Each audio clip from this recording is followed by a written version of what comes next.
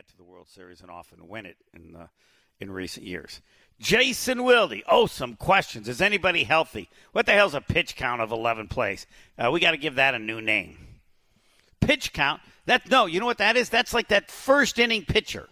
So you had a pitch count where a guy comes back and he's a starter. Then you have the other guy that just pitches the first inning. That's what Aaron Jones was. You get the first inning. That's no damn pitch count. You got to pitch more than one inning to have a pitch count. Jason Wilde next. More of the Homer Hour coming up next on 94.5 ESPN. Automotive, where we ride with you every mile. 18 dealerships, 15 brands, and thousands of vehicles in stock. Check them out at Boucher.com. Everybody needs information about Packers from Jason Wilde every day of the year. We do our part, though not as well as we used to. Good afternoon, Jason. Not as well as you used to. Oh, because I'm not on every day with you. Correct, yes. Because you still, when I'm with you, you do a great job, and so does the doctor. Yeah, the doctor's good. By the way, I've stated before you came on, the Packers season is over. You're right. They're going to win about 6 games. There's no chance of the playoffs. There's no chance of anything special occurring because they just have too many injuries, and they don't have the talent to absorb it, and I don't even know who's healthy. It's not like they don't have the talent. There's no judgment of the talent. This team can't win with all these people hurt, and by the time they get healthy, they aren't going to be at any point good enough to go on this incredible run. So 6 wins, you're right. Yeah, though I don't know that you thought it would be so much based on injuries, or maybe you still don't think so. Yeah, so a couple things. One, I think when you choose to build your team this way, among the things that are, I don't want to say unintended consequences, but you don't have, if you want all these young frontline players, then you almost certainly are then going to also have a bunch of young, inexperienced backups, right? Like, the offensive line, they've had a couple of guys. Obviously, Zach Tom's the real deal. Brian Bulaga loves him, and with good reason. But, they lose David Bakhtiari. They choose to go with Rasheed Walker, who played 4 special team snaps last season as a rookie 7th-round pick. Now, had he not gotten hurt his last year at Penn State, he probably would have been a higher pick. So, there's talent there. I don't dispute that, but he's growing just like all these other young guys. But the problem is after that, you got a lot of your next it's not like they have a lot of choices other than putting Yash in the lineup when it comes to their offensive line. Same with in their secondary. Like Jair Alexander back flares up last week.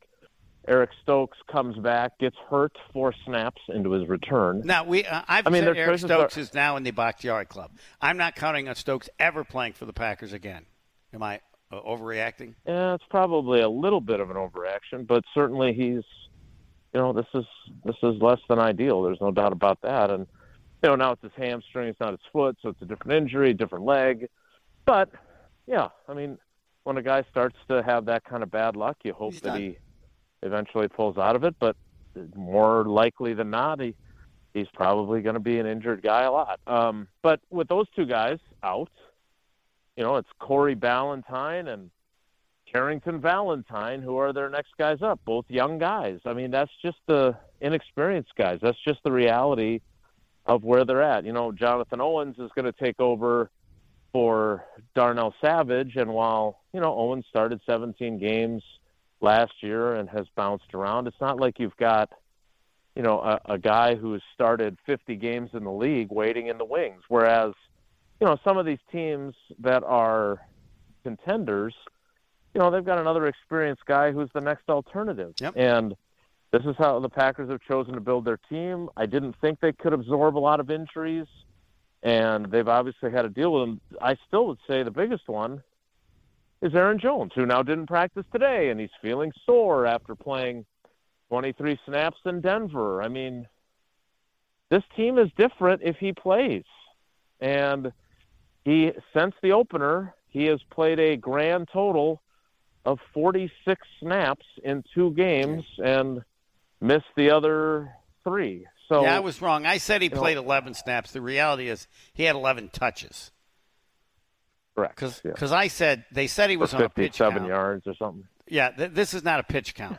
A pitch count. This is like the guy you bring in to pitch the first inning, and then you bring in somebody else. I mean, that's bullpen game. Yeah. I mean, but yeah. I don't even know who's healthy. But who's healthy?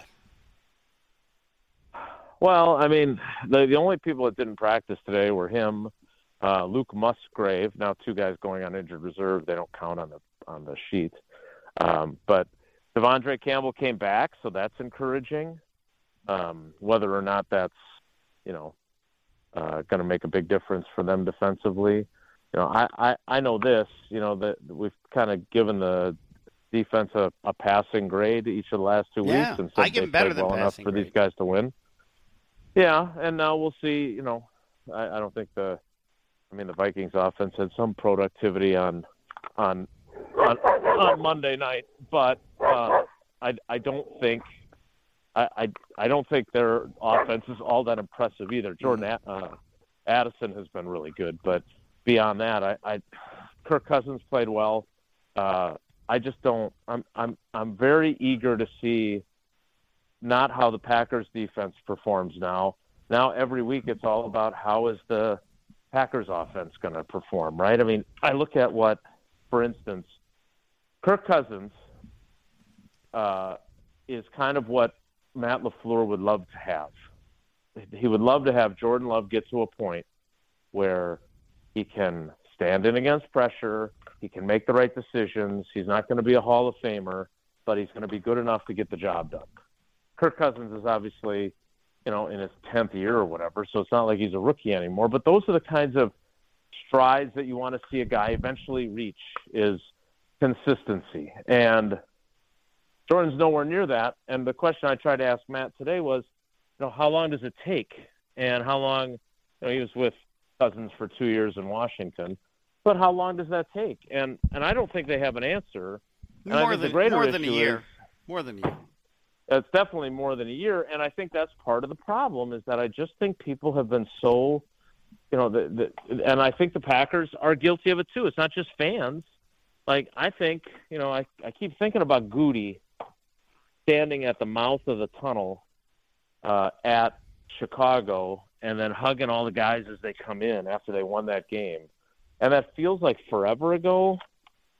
But I think it really did impact, beyond just fans and media, the Packers' own expectations, or at least the feeling that they had that, hey, maybe this isn't going to be as tough as we thought. We know it's going to be tough and there's going to be ups and downs, but I get the sense that they have been really taken by surprise just how difficult it's been of late, and these last 4 or 5 games, how much they've struggled. I just wanted to emphasize and ask you, Jordan Love's the quarterback for the rest of this year and will be the quarterback next season as well. He's getting 2 years. There may be at some point next season, but I don't think so. So yeah, I agree. Anybody who says that he's not going to be the quarterback and that they have no idea what the hell's going on. Yeah, join that club. Because the only scenario where that is not the case is if he just completely bottoms out, which I don't foresee him doing. But and there are going to be so many other possible reasons for part of that bottoming out.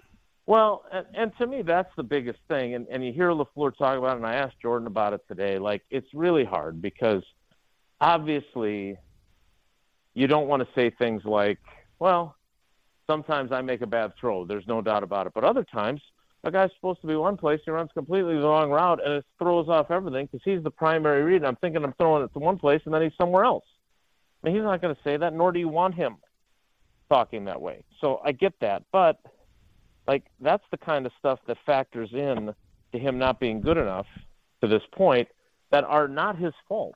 And it's hard because you feel like you're excuse-making, and Tausch gets after me and others for making excuses for these guys, but I just can't get over the fact, and I know Tom Silverstein wrote a column in the Journal Sentinel about this yesterday or the day before, but they chose to build this team completely on the offensive side of the ball, as young could be, and it prevents you from getting a clearer, not perfectly clear, but clearer picture of where Love is at in his development.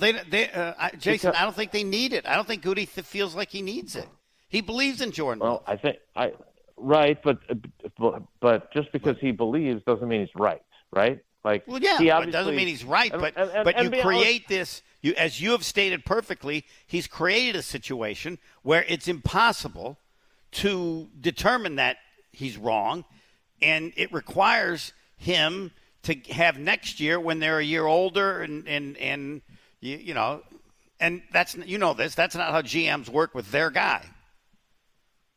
Right, and that's why, that among other reasons, that's why I think, to suggest that because he's had the struggles he's had in the last several weeks, that suddenly now Jordan Love's not going to be their quarterback next year.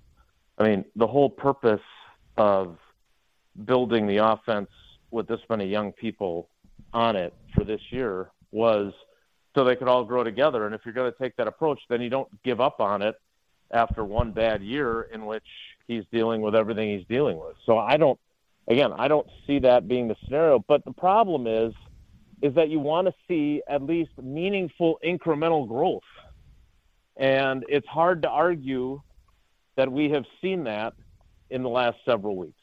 There's no, Tausch gets after me for it, and he's right. There's no tangible evidence beyond some flashes.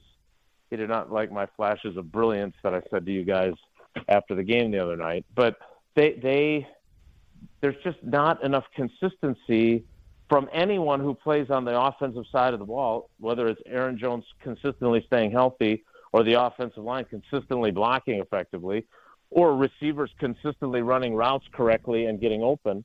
There's just not enough of any of that to make any meaningful judgments. And, yes, that allows Goody to base everything on his opinion of his guy, and his opinion of his guy is he's going to be fine, he's going to be good. And he gets the benefit of the doubt. And that's it's too early to judge. We'll look at this season, and now you got all these injuries to deal with as well.